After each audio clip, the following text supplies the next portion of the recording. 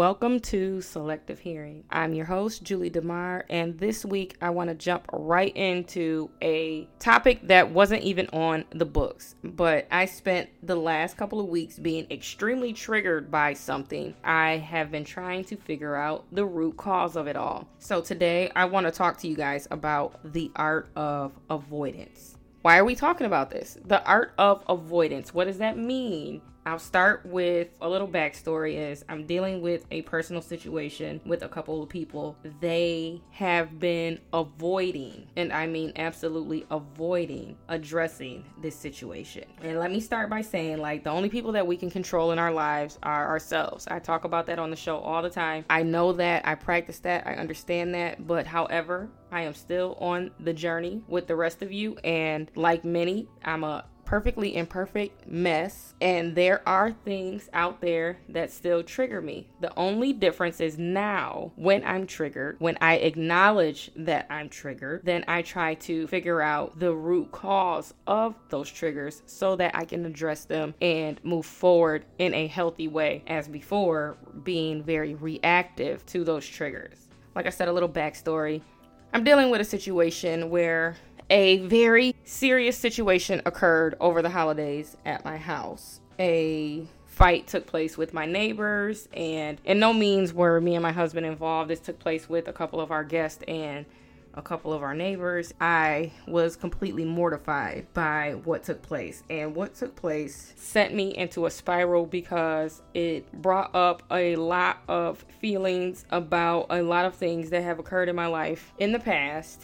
And seeing the people who were at my home conducting themselves in the manner that they were sent me back there, because I then saw them reacting and responding in a way that was extremely harmful, extremely irresponsible, and they have a history of displaying these kind of patterns. To see them continue on that path and to take it a step further, to do that in my home, to disrupt my neighborhood, and to ultimately bring that to my neighbors, created a situation of unrest in me. I will say that. I took a few days after the fight took place, the argument, the fight, the very, very aggressive situation. I took a few days to just process the situation, process my feelings, find my words, find my voice, be still. I let everyone know that, hey, now is not the time for me to talk. I need time. I need my time to process these things. I need my time to figure out how to communicate effectively in a healthy way with you about how your actions made me feel. And when I'm ready, we will have that conversation. I left it at that. Fast forward past all that, I reached out and I said, hey, when you have some time, I'm ready to talk now. From that point on, the person started avoiding me. I will say that. I became extremely triggered and upset by that, and I was asking myself, well, why? Why is this upsetting you? You know you can't control the actions of others. It led me to, why do people who practice avoidance trigger you so much? Why does that pull you into such a negative space? And it was because I come from that. I come from people who practice avoidance. I myself was a person who practiced avoidance. So now that I'm comfortable in who I am and with who I am, to not avoid situations, but to address them, and not to be fearful in that address as to what the outcome is going to be, but to know that I'm coming into the situation to, 1, communicate my feelings, 2, communicate my boundaries, and 3, to seek a resolution regardless of what that resolution looks like. Now, when I am confronted with someone who wants to run, it still triggers me, and it's because I thought by becoming someone who was comfortable enough in addressing things now, I thought that meant people who have mastered the art of avoidance being a part of my life was somehow healed or resolved. Obviously it wasn't, because I had all these different emotions conjure up inside of me.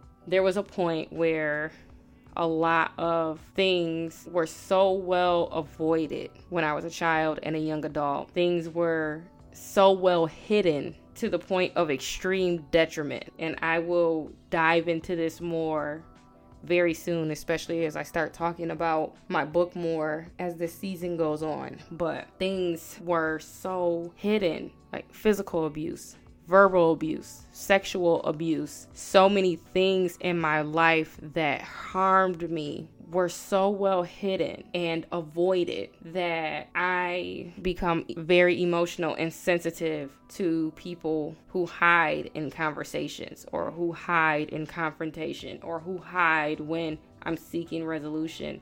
I also had to look back at myself, right? So when I looked at myself, I was like, at one point, like I said earlier in the show, I used to practice avoidance, and I would pull away and retreat because I thought that was a way of protecting myself. I would not be able to communicate effectively, and I would suppress all of my emotions. If I really felt threatened, I would either avoid or explode, and then I would physically or verbally fight back. Looking at all these different things when I became triggered from the events that took place here, looking at myself and looking at everyone else when I went through and did all my work and was ready to talk about these things, and the person wasn't receptive to that, it kind of sent me on a spiral.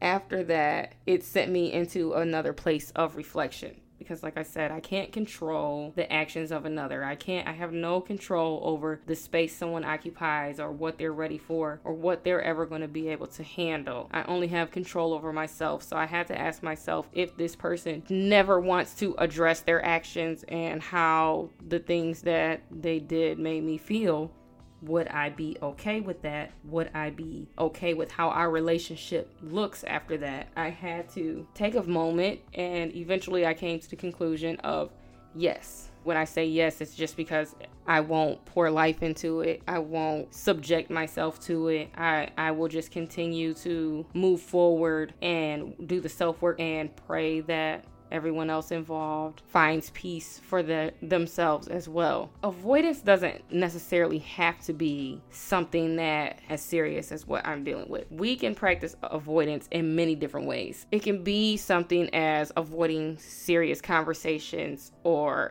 conflict, to just procrastinating, putting off important tasks, or even steering clear of uncomfortable emotions. And when we do this, though, no matter how big or how small, it can have a profound impact on our well-being. It could cause, consequences. Why do we avoid certain things? As I said earlier in the show, it's a coping mechanism. For me, it was a way to avoid being hurt. It was a way to protect myself. And that's exactly what it is. A way to protect yourself from perceived threats.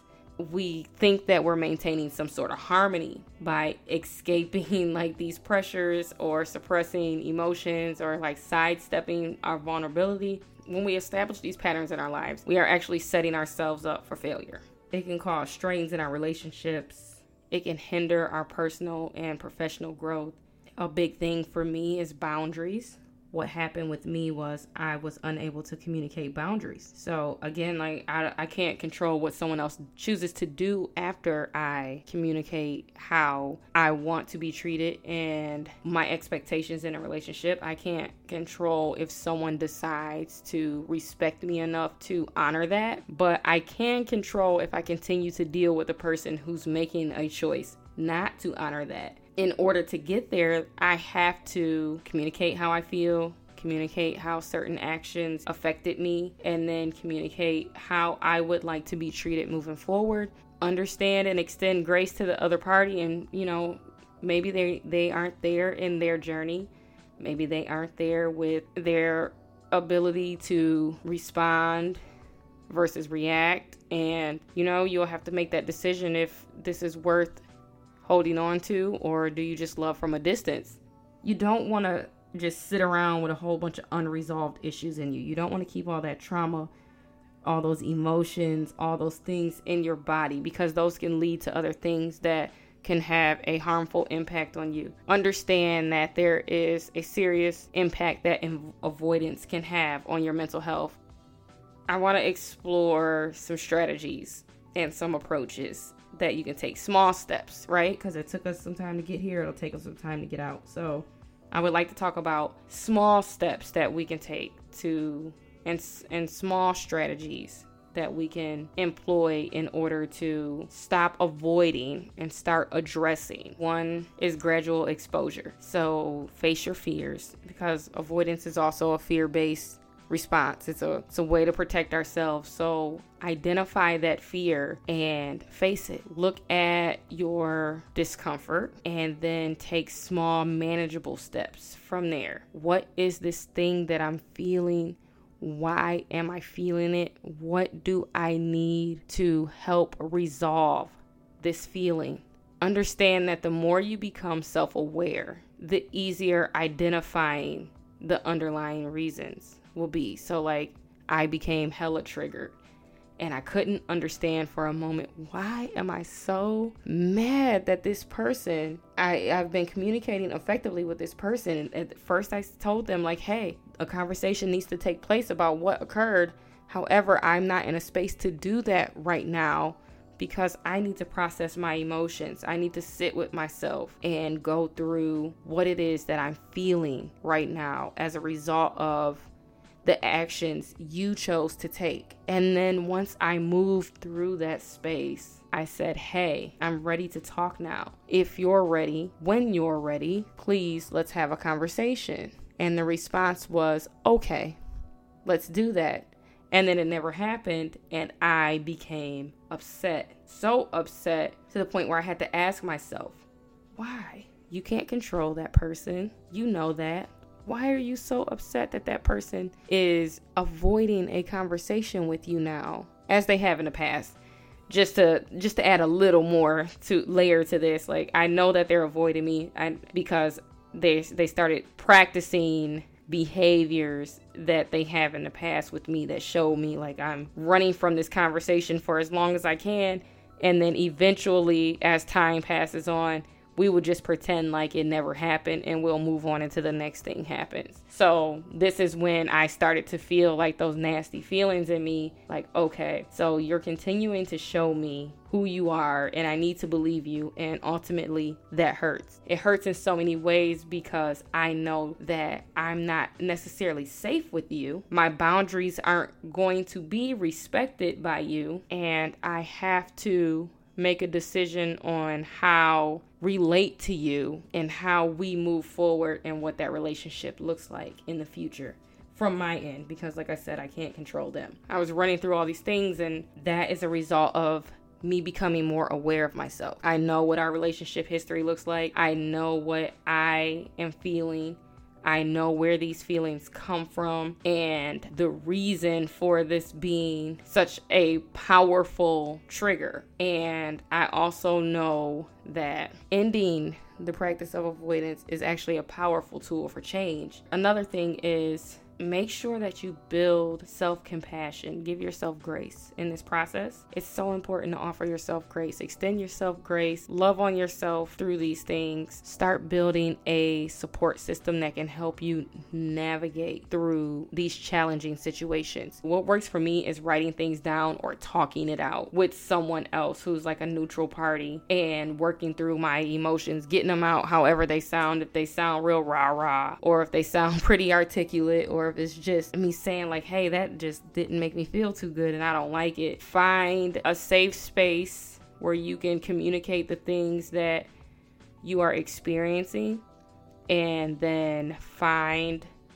your tribe that can support you through the experience of these emotions and this transition. So like, I just want to let you guys know today that avoidance may provide temporary relief, but it does ultimately hinder our personal growth. Understand that you will feel some discomfort when you face these challenges. Any challenges, like I said, it can be from conversations to conflict to just you putting off something that you know you should be doing in your life. Let go of that fear. Face things head on so that you can experience the profound transformation that is freedom. This is all about mindset at the end of the day. So you have to move from avoidance to address, acceptance, and resilience. And by doing that, you're going to open yourself up to new possibilities and a deeper understanding of who you are, what you need, and what your boundaries are, so that you can healthily exist with other people in your life. That's what I have for you today. That is my positive message for Monday. I know I've been talking about my book, Sink Full of Dishes, and that's because it's going on pre-sale in March. But right now, before my book, Sink Full of Dishes, comes out, I do have a 365 days of gratitude journal available for sale now on Amazon. So all you have to do is go to Amazon, type in Julie Dammar in the search bar. That is JuliEDammar, and my journal will pop right up, and you can buy my 365 days of gratitude journal, which is a journaling commitment to yourself for the next year to practice gratitude every single day that you wake up, to help shift your mindset to all I have is all I need. In addition to my resource page on my website that is full of beautiful life coaches, authors, motivational speakers, doctors, anyone that can help you or give you information, point you in the right direction to where you need to go at any stage in your journey. I have business coaches. I have so many wonderful people that have been guests on this show that just want to help you. And if you go to selectivehearingshow.com, check out my resource page, reach out to someone, they can definitely help guide you and support you throughout your journey. And shop some merch, cool coffee mugs, t-shirts, hoodies, everything that you need for being a podcast enthusiast. Next week, I will be back with 2 special guests. I cannot wait for you guys to hear this episode. I spoke with a beautiful mother-daughter duo who is doing wonderful, wonderful work, and I cannot wait to share their story with you. So, happy Monday. Stay motivated. Stay encouraged. Don't avoid a thing. And until next time, this is Selective Hearing.